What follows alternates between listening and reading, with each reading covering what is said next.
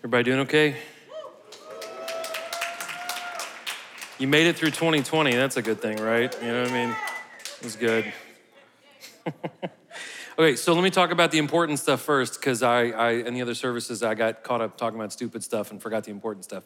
So this month, we are working with End Slavery Tennessee. That is a phenomenal organization that is in like the darkest trenches. So here's the thing. I think they were shooting for $7,500 for like the month from us. Not trying to be that guy, but that's not much for a church this size. So I'm just encouraging you guys, go back there, say hi to them, throw $20 at them, or $50 or $100 or whatever you can spare. It is a wonderful organization. If you don't know much about them, they're absolutely phenomenal. Go to the prayer wall, pick up one of those things. It's got a bunch of different prayer needs that organization needs, and let's get behind them. They really get into some dark stuff and are doing a wonderful mission. Okay, that's the serious stuff. Now here's the stupid stuff. So we always watch New Year's Rockin' Eve. That's like our thing. Not because it's good, it's because it's so bad that it's good, right? If you don't remember a couple years ago when Mariah Carey was like on some other note somewhere that doesn't exist during the song, it was fabulous to watch. Anyways, so we missed it this year, which was a little sad, but I found out that Cyndi Lauper was on it. I love Cyndi Lauper. Girls Just Want to Have Fun is my ringtone. It's a true story. Which makes for really interesting looks when you're in a restaurant and you forget to put your phone on silence, and a grown man in his 40s says, "Girls just want to have fun," and people are like sheltering their kids. You know, I'm like, no, it's cool. I got daughters. It's fine. Anyways, so heard that she was on New Year's Rockin' Eve. So my wife and I YouTubed it, and it was all the train wreck you would have imagined, even though I love Cyndi Lauper so much. And it was like a fitting cap. And anyways, that was a terrible thing to say. I just want to tell you, you thought the year couldn't get any worse, and you're like, Cyndi Lauper doesn't have it anymore. She doesn't have it anymore, and that was kind of the icing on the cake. So we're in the book of Matthew.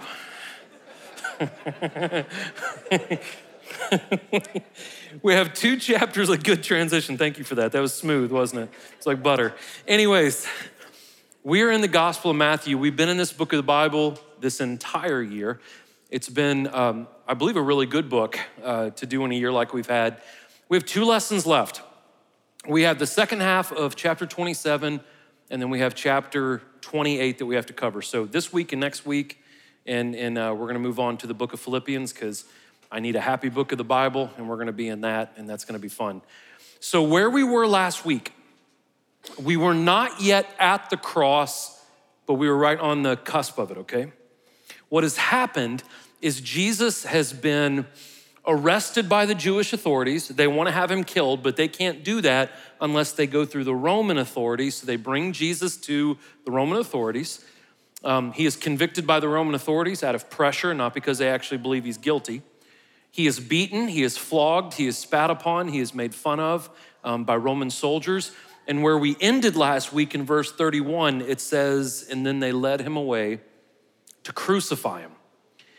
Now, what we talked about last week was kind of this irony of what the cross is. And the irony of the cross is that we are the ones that put Jesus on the cross. Not just the Jews, not just the Romans, all of us. We put Jesus, our sin, our evil, put him on that cross. The irony is, it is only by what happened on the cross that we can be saved from our evil. That's kind of the irony that is the cross, okay? So this week, we're gonna continue. We're really gonna talk about the cross, because in Matthew chapter 27, in the second half, it is about the crucifixion and the death of Christ. So what we're gonna talk about today, it is the crucifixion of Jesus that really shows us not only how much God loves us, this is gonna be our buzzword today, but how much he values us, how valuable we are to Christ, okay, to God. Now, look, I have some homework up here for you. Because Matthew chapter 27 does not give us the full spectrum of the depth of the crucifixion of Jesus, you need to go back and read Luke chapter 23 and John chapter 19. It'll take you 15, 20 minutes, but there is so much in these other gospels, right? That kind of gives us more of a complete picture of what Matthew writes about in chapter 27. So you got a little bit of homework, but it's good homework. It's easy homework, it'll bless you, it's good, okay? So when you came in, you should have got a notes handout. It has everything I'm gonna say in there. Everything should be on the screens around the room. If you have a smartphone, the Experience Community app, you can download the app. You got the notes and the scripture. If you got a Bible, it's one of these. If you got one of these, if you go to the first book of the New Testament and go to the 27th chapter, we're starting on the 32nd verse. We'll go through it and read it and break it down. There's some really, really fascinating stuff. And not just the crucifixion of Jesus, but the things that were happening around the cross are really, really intriguing to talk about. And there's a lot of very, very practical things that come out of the story of Jesus dying for us. It's very, very interesting. I think you guys will enjoy it, okay? So let me pray. Let's jump into this. And it's good to see you.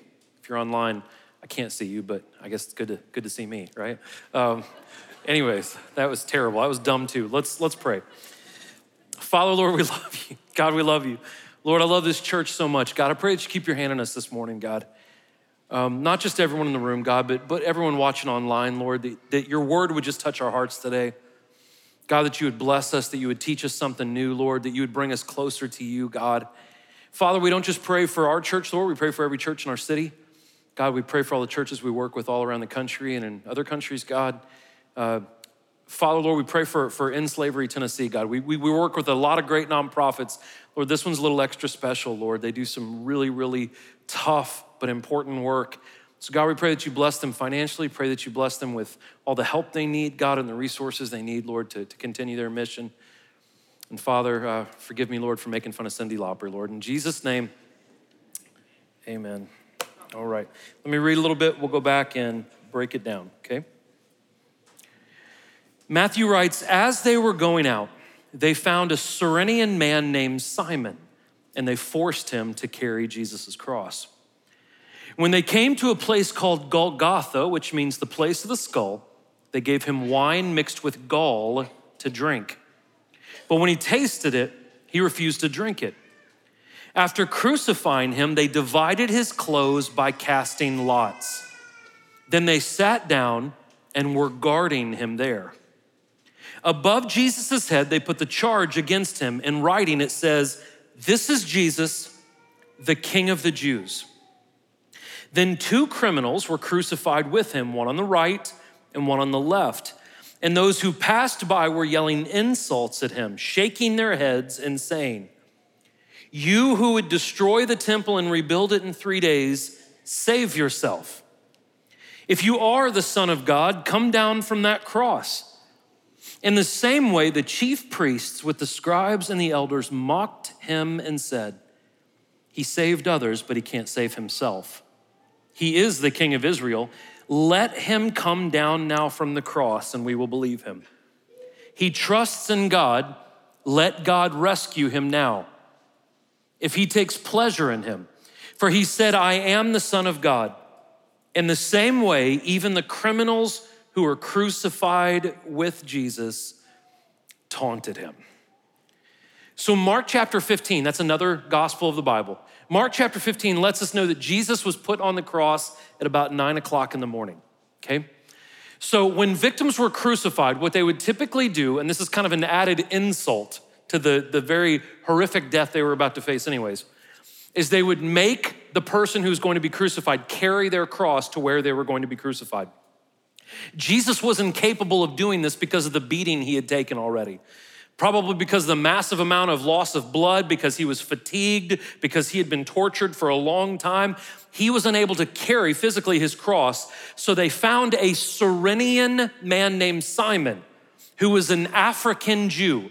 Now, the fact that this man was not just black, he was probably a very dark shade of black, is going to come into importance later on in this chapter. But it's interesting that it was named. He was from the area of Cyrene, which means Jesus would have been dark too. He wasn't a white guy with blue eyes like the movies tell you.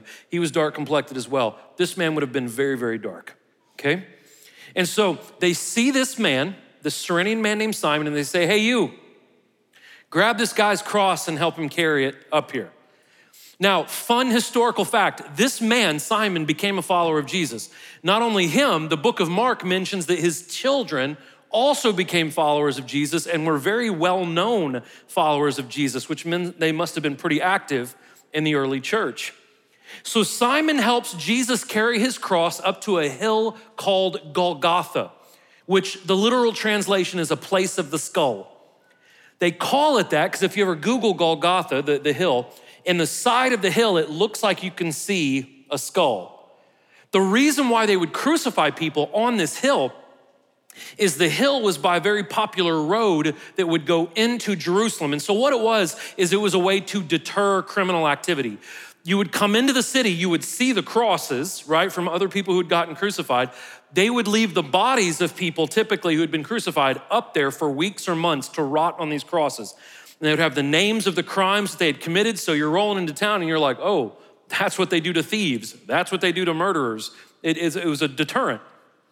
So when people were crucified, it was also customary that they would give them wine to help dull their pain. I find that ironic, right? We're gonna do the most horrific way to kill you ever, but hey, we don't want you to hurt too bad, so we're gonna give you some wine. So what they would typically do is give them wine to drink while they were hanging on the cross. And so there's two ways of looking at this thing. It said there was gall mixed in the wine. We're not sure exactly what that is, but there's two different scenarios. One, they believe it was an herb that was so bitter that if you tried to drink it, you would spit it out. It was just, you couldn't drink it. So one group of people thinks that Jesus tasted this and it was so bad he just couldn't drink it. Another group of people think that gall was actually like a drug that helped with pain relief. And because he wanted, I don't want to say wanted, but because Jesus was to experience the full experience of the cross, that he spit out anything that would dull the pain, and he refused it. Not sure which one it is, but two interesting things to think about. So when you're reading Matthew's account of the crucifixion, it goes by quick. There's not as much detail in Matthew's account as, say, John 19. And the reason why is Matthew's audience was different than John's audience. Matthew's audience was for a predominantly Jewish community. Maybe the other reason why John's account was so detailed as well is because John was the only disciple actually at the cross of all the disciples. He saw it all. But Matthew's audience was different. Matthew's whole objective of his book of the Bible was to prove to predominantly Jewish people that Jesus Christ was the Savior. And by this point, he feels like he has done that. And there's no need to mention all of the gruesome details of the cross.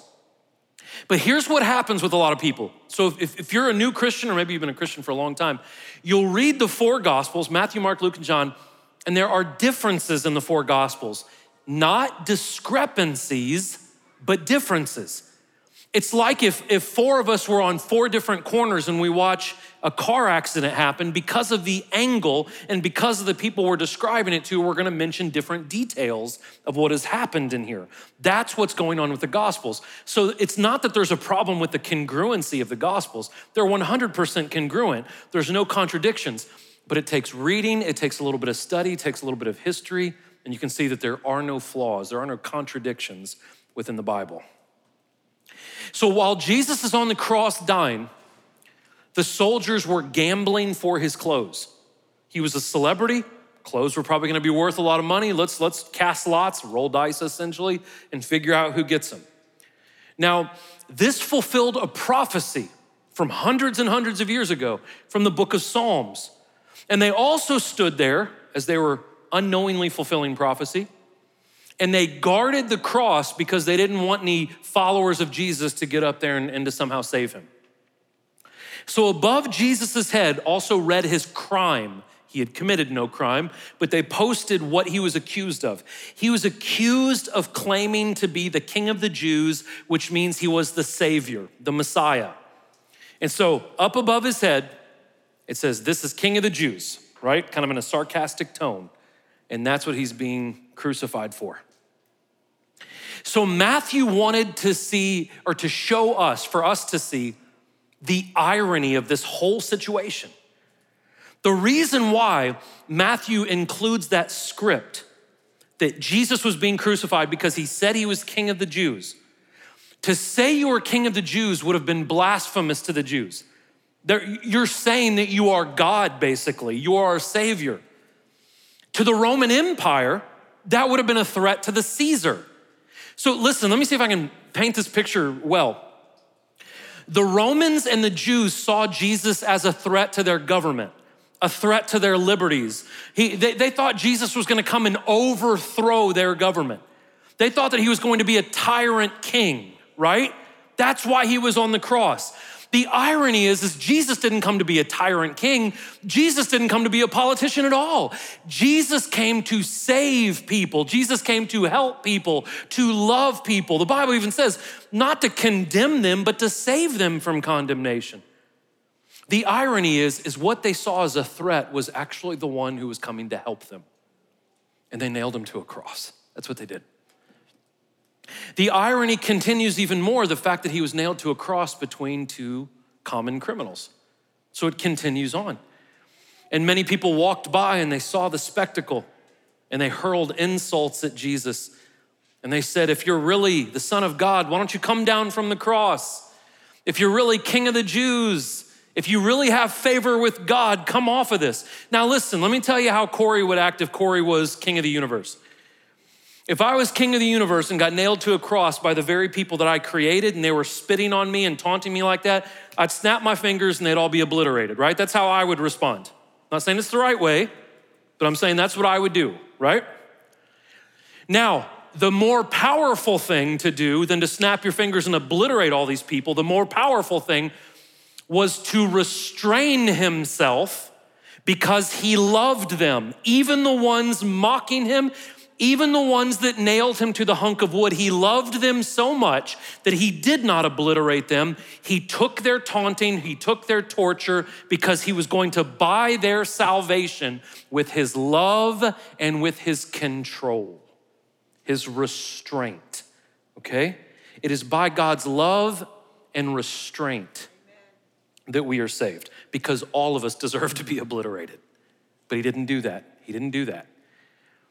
So if you really want to read about these two criminals, Luke chapter 23 gives you a really good account of these two criminals. At one point, because of Matthew's account, we know that both criminals were taunting or making fun of Jesus. But somewhere down the line, one of the criminals realized, had a revelation, if you will, that this is the Savior, this is the Messiah. And at one point, one of the criminals looked at him and he said, Jesus, remember me when you enter into your kingdom. One of the neatest things in the entire Bible, Jesus looks at this criminal who is on a cross and says, surely today, I promise you, you'll be with me in paradise. You'll be with me. He gets saved on that cross. So the other criminal fails to humble himself and to his death makes fun of Jesus and kind of doubles down on his rebellion. And what we see in these two criminals is we see basically the two paths that humanity has to walk. We've all made mistakes, we all deserve punishment, but we can either humble ourselves and give in, or we can double down on our rebellion and our pride. And I'll tell you what, in a year like 2020 that should have humbled a lot of people, I'm shocked by how many Christians have doubled down on their pride and arrogance. Shocked by it. My rights, my life, my body, I can do whatever I want, it's me, me, me, me, me. And I'm like, oh, that doesn't sound like Christ. Oh, that doesn't sound like the Christianity that we're called to follow. What will it take to humble humanity? What will it take? This year, God knocked down every freaking idol we have in the United States, and still there's so much pride and arrogance. He's toppled economies, he's toppled sports, he's toppled entertainment, he's toppled education, he's toppled politics, he's toppled everything, and still. But here's what's crazy is if you go to the back of your Bible, Jesus is even going to shake the earth and the cosmos, and there will be people who are so in love with the darkness that it says they will climb under rocks and shake their fist and still curse God. Because some people will never be humbled. But I know that's not you, that's not me, that's not the people watching, right? That's why we're digging into the word, is we want to be humbled. We want to address that pride and anger, okay? Let's keep working. From noon until 3 p.m, darkness came over the whole land. At about 3 p.m, Jesus cried out with a loud voice, Eloi, Eloi, lama sabachthani. That is, my God, why have you abandoned me? When some of those standing there heard him say this, they said, he's calling for Elijah. Immediately, one of them ran and got a sponge, filled it with sour wine, put it on a stick, and offered him a drink. But the rest of them said, let's see if Elijah comes to save him. But Jesus cried out again with a loud voice, and he gave up his spirit. Suddenly, the curtain of the sanctuary was torn in two from top to bottom. The earth quaked, the rocks were split, the tombs were opened, and many bodies of the saints who had fallen asleep were raised. And they came out of the tombs after the resurrection, entered the holy city, and appeared to many. When the centurion and those with him who were keeping watch over Jesus saw the earthquake and the things that had happened, they were terrified and said, "Truly, this was the Son of God." Many women who had followed Jesus from Galilee and looked after him were there watching from a distance. Among them were Mary Magdalene, if you don't know who that is, she had a very checkered past, and Mary, the mother of James and Joseph, and the mother of Zebedee's sons. So from 9 a.m. to noon, Jesus suffered physically. He was on a cross. I don't know if you know anything about crosses. I mean, we don't use those in our day and age, but the way you typically died on a cross was from asphyxiation. You suffocated. So you were nailed, and that's why they put a bend in your knee when they were nailed you to the cross, because you'd have to shove your body up to take a breath. So literally, Jesus had to fight for every single breath. And the way you would die is you would eventually lose the power to be able to fight for that breath, and you would suffocate to death. So from 9 a.m. to noon, this is what Jesus was going through. From noon to 3 o'clock, it says the whole area got dark.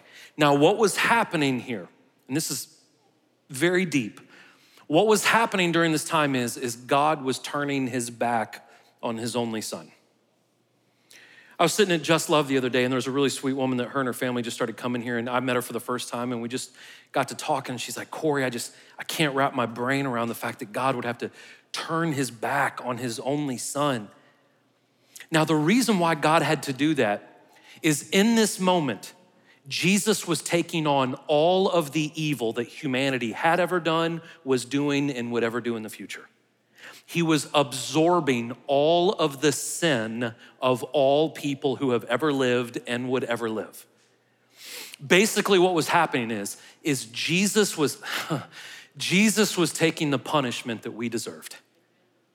And God had to turn his back because Jesus was going to absorb the wrath of God that we deserved. But Jesus loves us so much, he was going to take that separation and that wrath from God. And as God turned away, because Jesus became the sin of the world, he cried out, my God, why have you abandoned me?"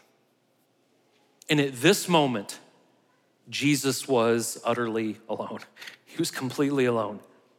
And though he was absorbing all evil, though everyone had turned their back on him, he remained on the cross.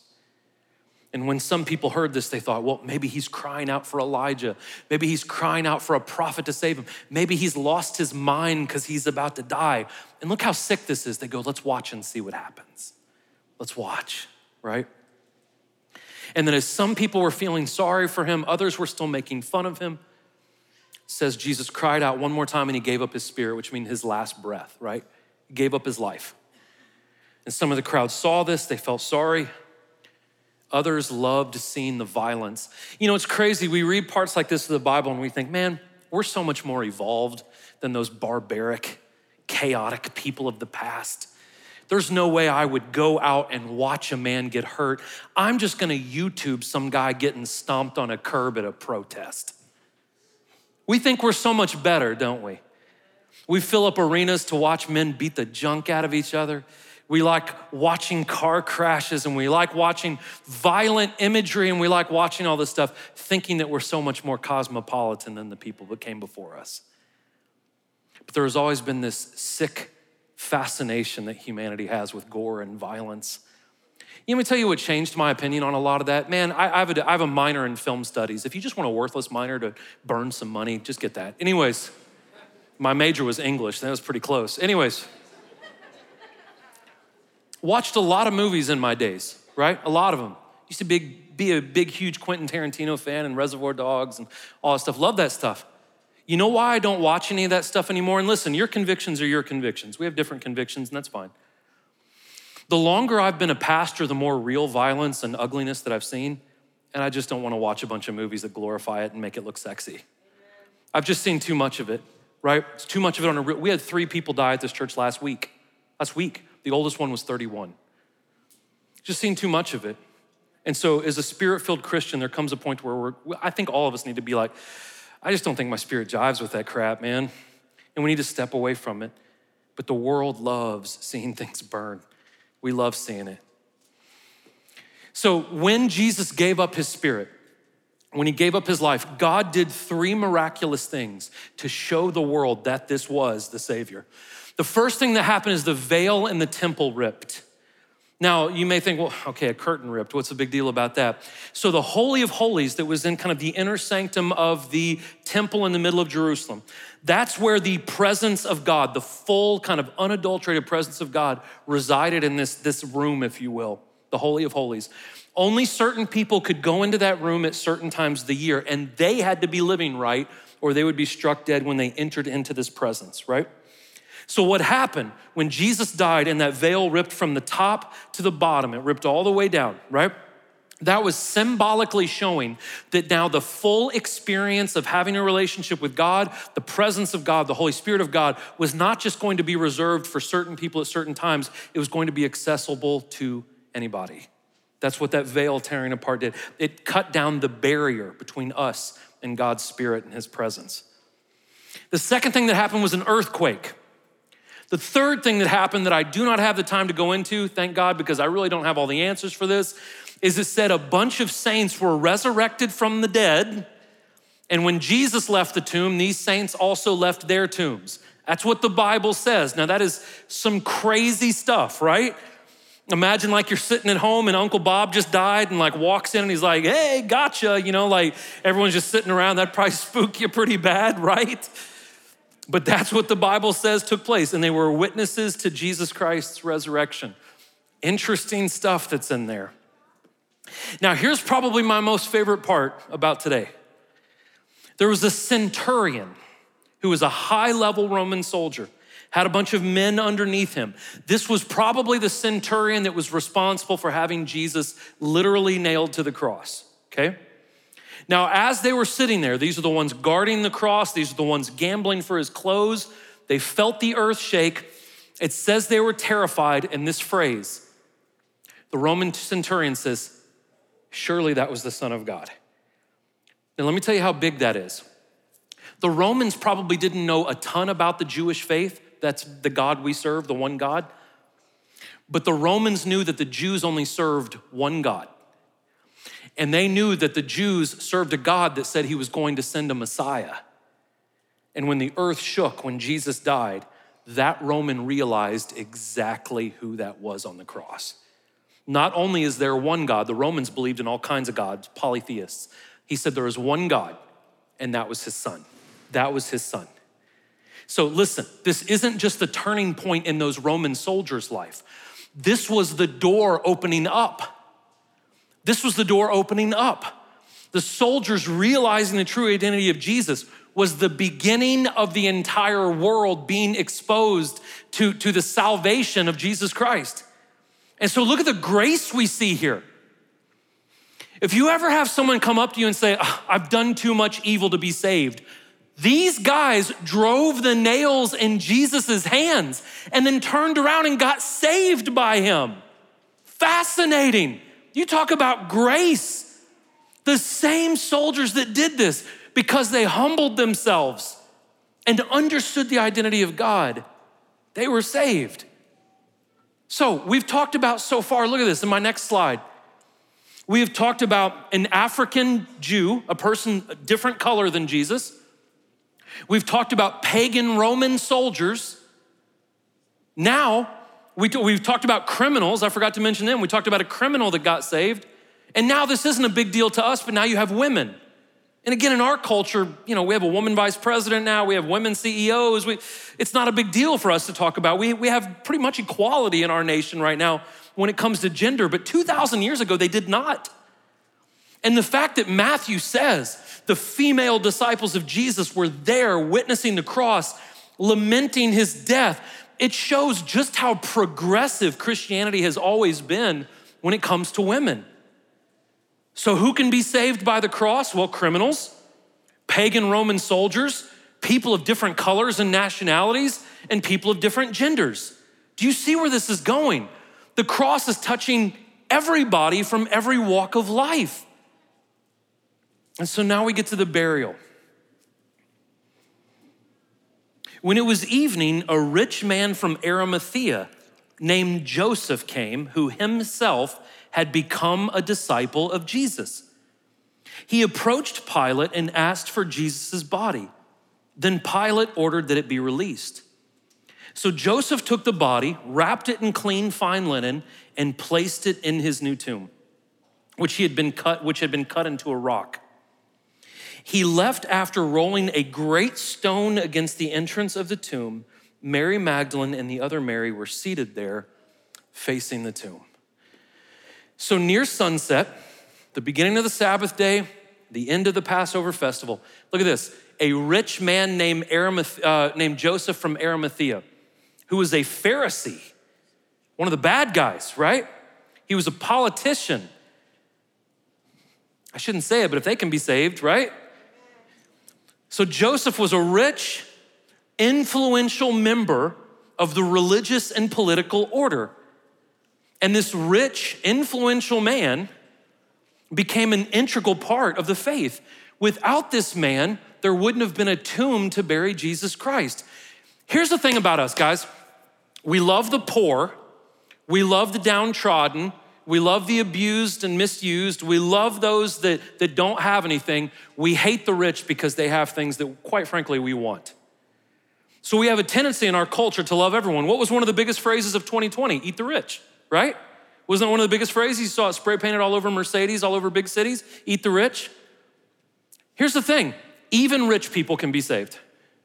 Even powerful, influential, affluential people can be devoted followers of Jesus Christ.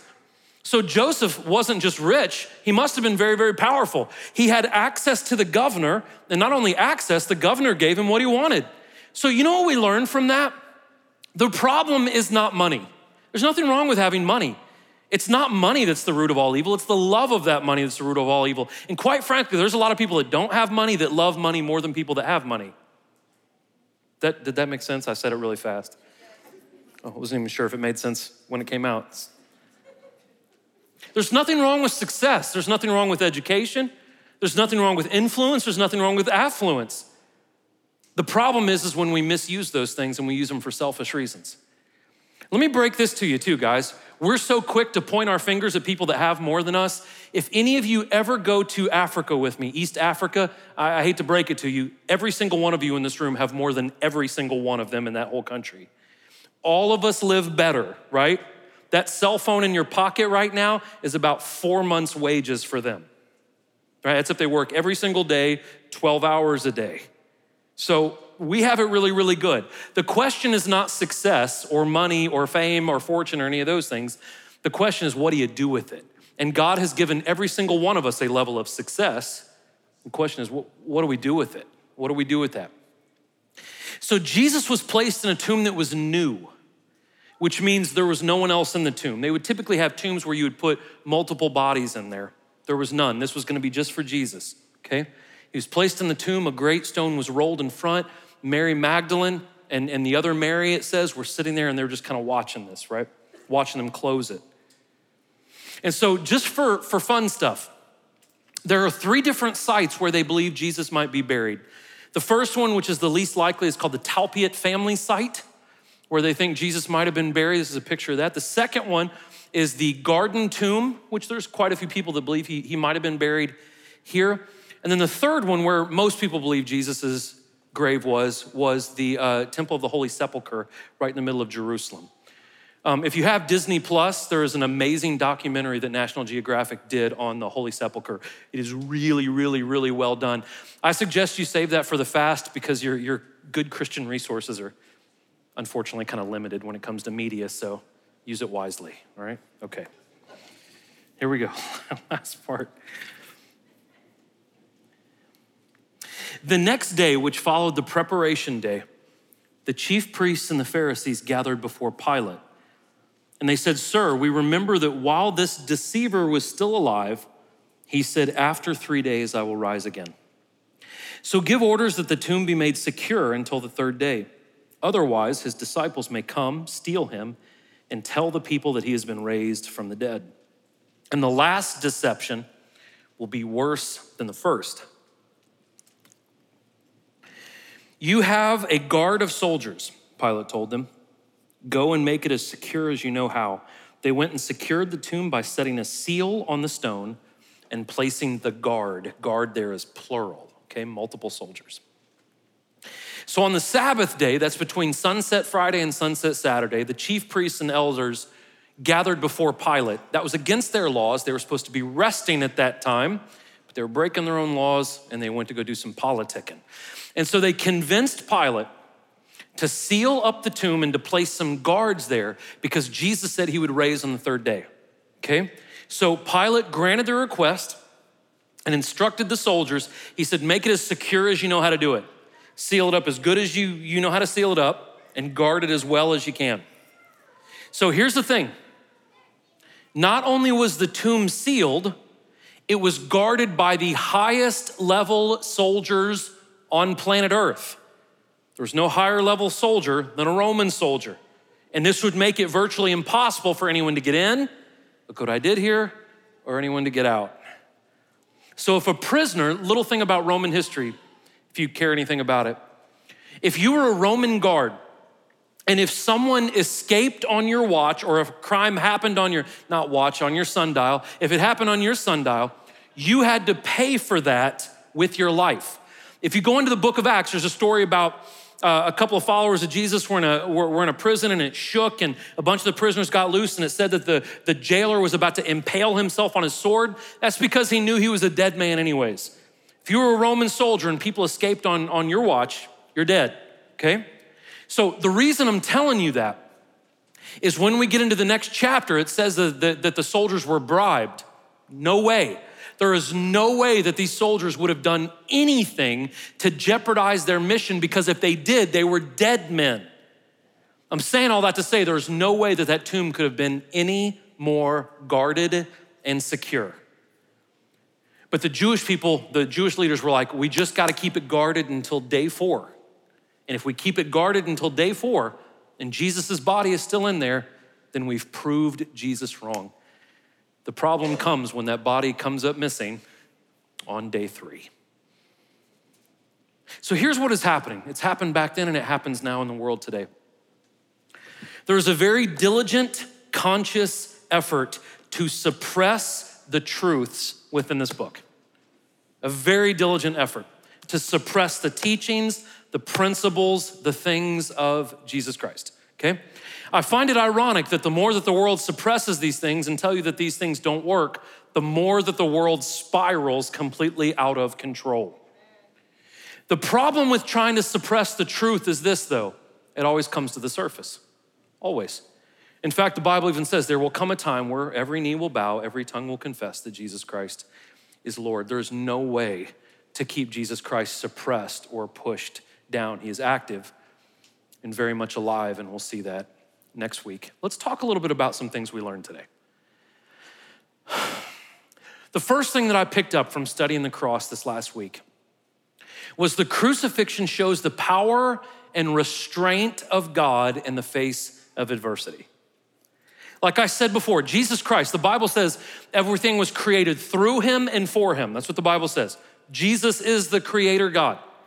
And as he was nailed to a cross, an all-powerful Christ restrained himself. Why? Because the very people that were mocking him and nailed him to a cross are the very people he came to save. And if he would have fought back, listen to me, if he would have punched back, listen to me even more carefully, if Jesus would have cared more about his rights than other people, sound familiar? I'm so sick of that phrase. If he cared more about his rights than other people, they would have gone to hell. But he laid down his freedoms and his rights because he loved those people that at the time didn't love him. What does that mean to us? If we're full of the same Holy Spirit that is part of the Holy Trinity of God, we too can restrain ourselves in time of anger. The Bible doesn't say it's a sin to get angry. The Bible says it's what we do when we're angry that matters. God gets angry, but he has held back his wrath, right? To those of us that deserve it, all of us, because he loves us, because he wants us to be saved. And in this humble restraint, if we as followers of Jesus will trust that God fights our battles for us, if we will let the Holy Spirit temper us down, right? Settle us down and let us live in a way that honors God, more people will come into a relationship with Jesus Christ when they see that in us. That's why those Roman soldiers got saved, okay? So restraint and showing people grace. In the account of the crucifixion, I said it several times, look at this. We saw pagan Roman soldiers get saved. We saw a criminal get saved. We saw a black Jew from North Africa get saved. We saw women who were devoted followers of Jesus. We saw a rich man. What this shows us is the cross is available to anyone who wants it. That a relationship with God is for anyone who wants it. It is the cross that is the great equalizer of humanity. God doesn't care how famous you are. God doesn't care about how many Instagram followers you have. God doesn't care about how little you have in your bank account. He doesn't care about the color of your skin or the nation you were born in or what gender you are. He is no respecter of people. You don't impress him. He's the God of the universe. That means that all of us are on the same playing field. We all have equal access to Jesus Christ. We all have equal access to him. It's not like the world that has different degrees of how valuable all of you are, right? Jesus sees us all. And he says, anyone who wants to come, come. I don't care where you're from. I don't care what you've done. I don't care the mistakes in your past. Come on. If you want a relationship with me, come on. The cross is the great equalizer. Let me tell you what else the cross does, and I hope I can explain this well. Listen, the value of an object, any object, is determined by the price that people want to pay for it. So my wedding ring, I got this a long time ago, 17 years ago. My wife's watching right now. I think I paid $200 for it. It's just white gold, nothing fancy about it, right? And that's how much it was worth to me. That's how much they were selling it for. I found it worth that much. I paid that much for it, right? An item is only worth as much as one is willing to pay for it. So if we understand that the clothes you're wearing, the car you're driving, this building, jewelry, whatever, it is only as worth as much as people will pay for it. If we understand that that's how value is set on something, listen, please listen. What does it say that God would give his only son for you?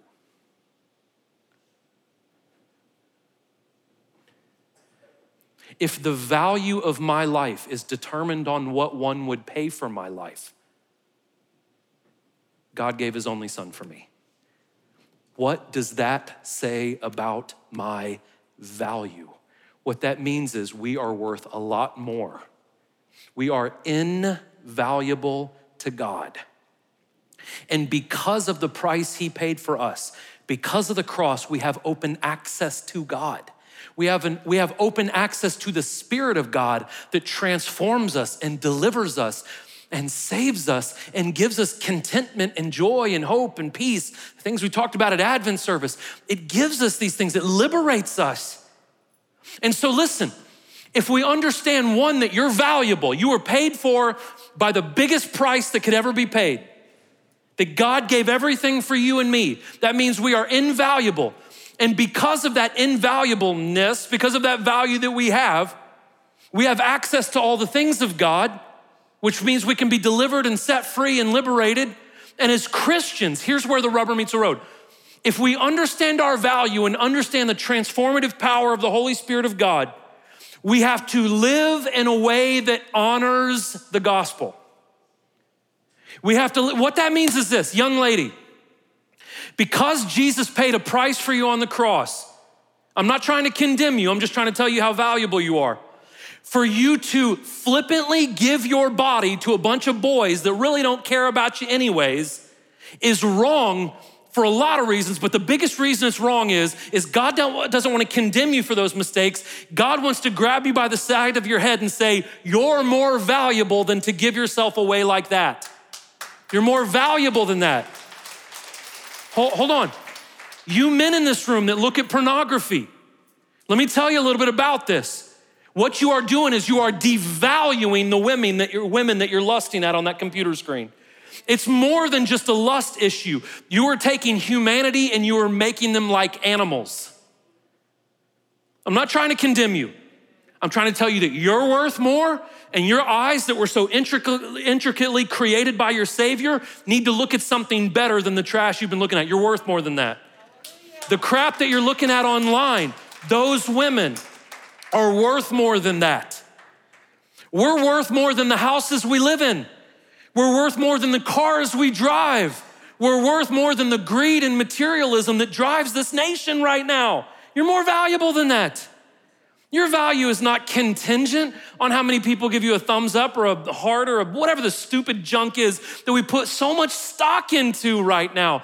And if we understand that value, we need to live not as arrogant people, but as people that know that there has been a heavy price paid for us.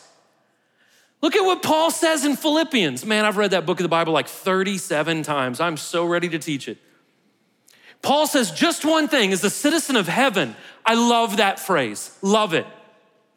You're not a citizen of Facebook. You're not a citizen of the United States. You're not a citizen of pop culture. You're not a citizen of your color or your nationality or your gender or your sexual preference. As a believer in Christ, you're a citizen of something greater than all those things. You're a citizen of heaven.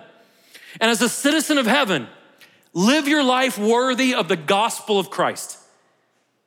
Live like you're a royal priesthood, as the Bible says. Live like you're a peculiar people. Walk around knowing that everyone else may not know who I am, but the King of the universe knows exactly who I am, loves me and paid the ultimate price for me. Walk around and live in a manner that is worthy of the gospel. Do you hear me? I hope you hear me. Hope you hear me. And so listen, not only should us in this room and those watching right now understand our value, there is a whole world out there that is looking for purpose. They're looking for value. They find it in their sex. They find it in their drugs. They find it in their popularity. They find it in their celebrity status. They find it in their job. They find it in their degrees. They find it in the kind of car they drive. They find it in all these other things. And what happens is, because our value can never come from any of those things I mentioned. We live in a culture right now that says, I'm valuable because of the color that I am, or I'm valuable because of how much money I make, or I'm valuable because of whatever we try to put stock into. And it keeps coming up short, because our value can never be found in those things. Our value is found in the fact that we were made in the image of God. And you may know that, but there is a whole world out there that does not. And the reason why so many people are acting and living the way they are right now is because deep down inside, they just want to be known. They just want to be valued. See all these young men that don't know how to hold a job, and they don't know how to treat a woman, and they don't know how to do everything else right. And we look at them and we judge them and we talk bad about them. We make fun of these millennials and talk about how they're screwing up the world. And it was all the generation before them that never raised them. Never told them what the true value was. Never told them about the gospel of Jesus Christ. And we wonder why we keep getting the same results. Because we've had generation after generation say, your value is in your job. Your value is in your looks. Your value is in your athletic ability. It's not where your value is.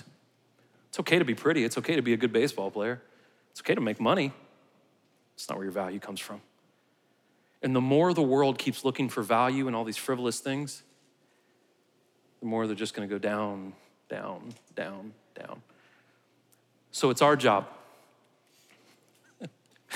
It's our job to go out to people and not hate them, not win an argument with them, not fight with them, not condemn them. Jesus says that I didn't come to bring condemnation. I came to save you from condemnation. It's not our job to go out and condemn people and call them whores and sluts. Sorry, I know there's kids in here, but to call people names and stuff like that, that's not our job. Our job is to look at people and to take them and say, you have no idea how valuable you are. You would live differently if you knew how precious you are. You would live differently if you knew how valuable you were, if you knew the price that was paid for you. Listen, I know your dad doesn't love you. I know you don't have many friends. I know you feel alone right now, but God sees you. God sees you, and he knows you. You're so worried about being known on Instagram. God knows you. God knows you. The King of the universe knows who you are. You know what? I think some of us need reminding of that too sometimes. I do. Hey, I don't have a dad in my life. There are times when I forget. There are times when I forget. There are times I relapse into trying to find significance in other things. And God says, Corey, man, I love you. I already gave my full price for you. You don't have to try to prove yourself to anybody. I love you. I see you. We need to be reminded too sometimes. It's the most basic thing you'll ever hear, but it's the most important. God loves you. Would you bow your heads with me?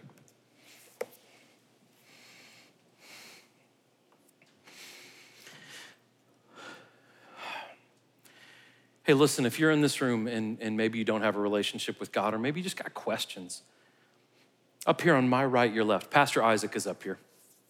He'd love to talk with you. There's men and women on both sides of the stage. If you need prayer for anything, if you want to stay 6 feet apart, or if you don't care if they lay their hand on you or whatever, make yourself at home. Hey, the last thing is your heads are bowed and your eyes are closed. You have communion in your hands. Now, if you've been at this church for any length of time, I think communion is a very sacred, special thing. And what you've heard today is you've heard why we take communion. It is so we can remember the cross, so we can remember the price that was paid for us, so we can remember how much Jesus values us and loves us. When you take that bread, you can remember Jesus got his body beaten for me. When you drink that wine, Jesus shed his blood for me because he loves us. He loves us. All we have to do is ask Jesus to forgive us of our sins before we take communion. I want to pray for you. Father, Lord, I love you. Father, if there's anyone in this room, Lord, that has tried to find value, purpose, love anywhere than from you, God, Lord, please direct them back to you. Father, if there's anyone in this room that struggles with affirmation or struggles with feeling valued or struggles with feeling like they're worth anything, I pray, Father, that however you see fit, God, that you would touch them, that you would wrap your arms around them, that you would let them know that they are precious, that they are valued, that they are loved, that they are special, God. Father, I pray that you would just give us the strength to live in a way that honors you, honors the gospel, honors what you've done for us, Lord. Forgive us when we mess up, because we're going to. And Lord, let us get right back on the track, God, and do what you want us to do. Bless my brothers and sisters in this room and everyone watching, God. We love you, we thank you, we praise you. It's in your name that we pray, Father. Amen. And I love you guys so much. You're welcome to help yourself. Thank you.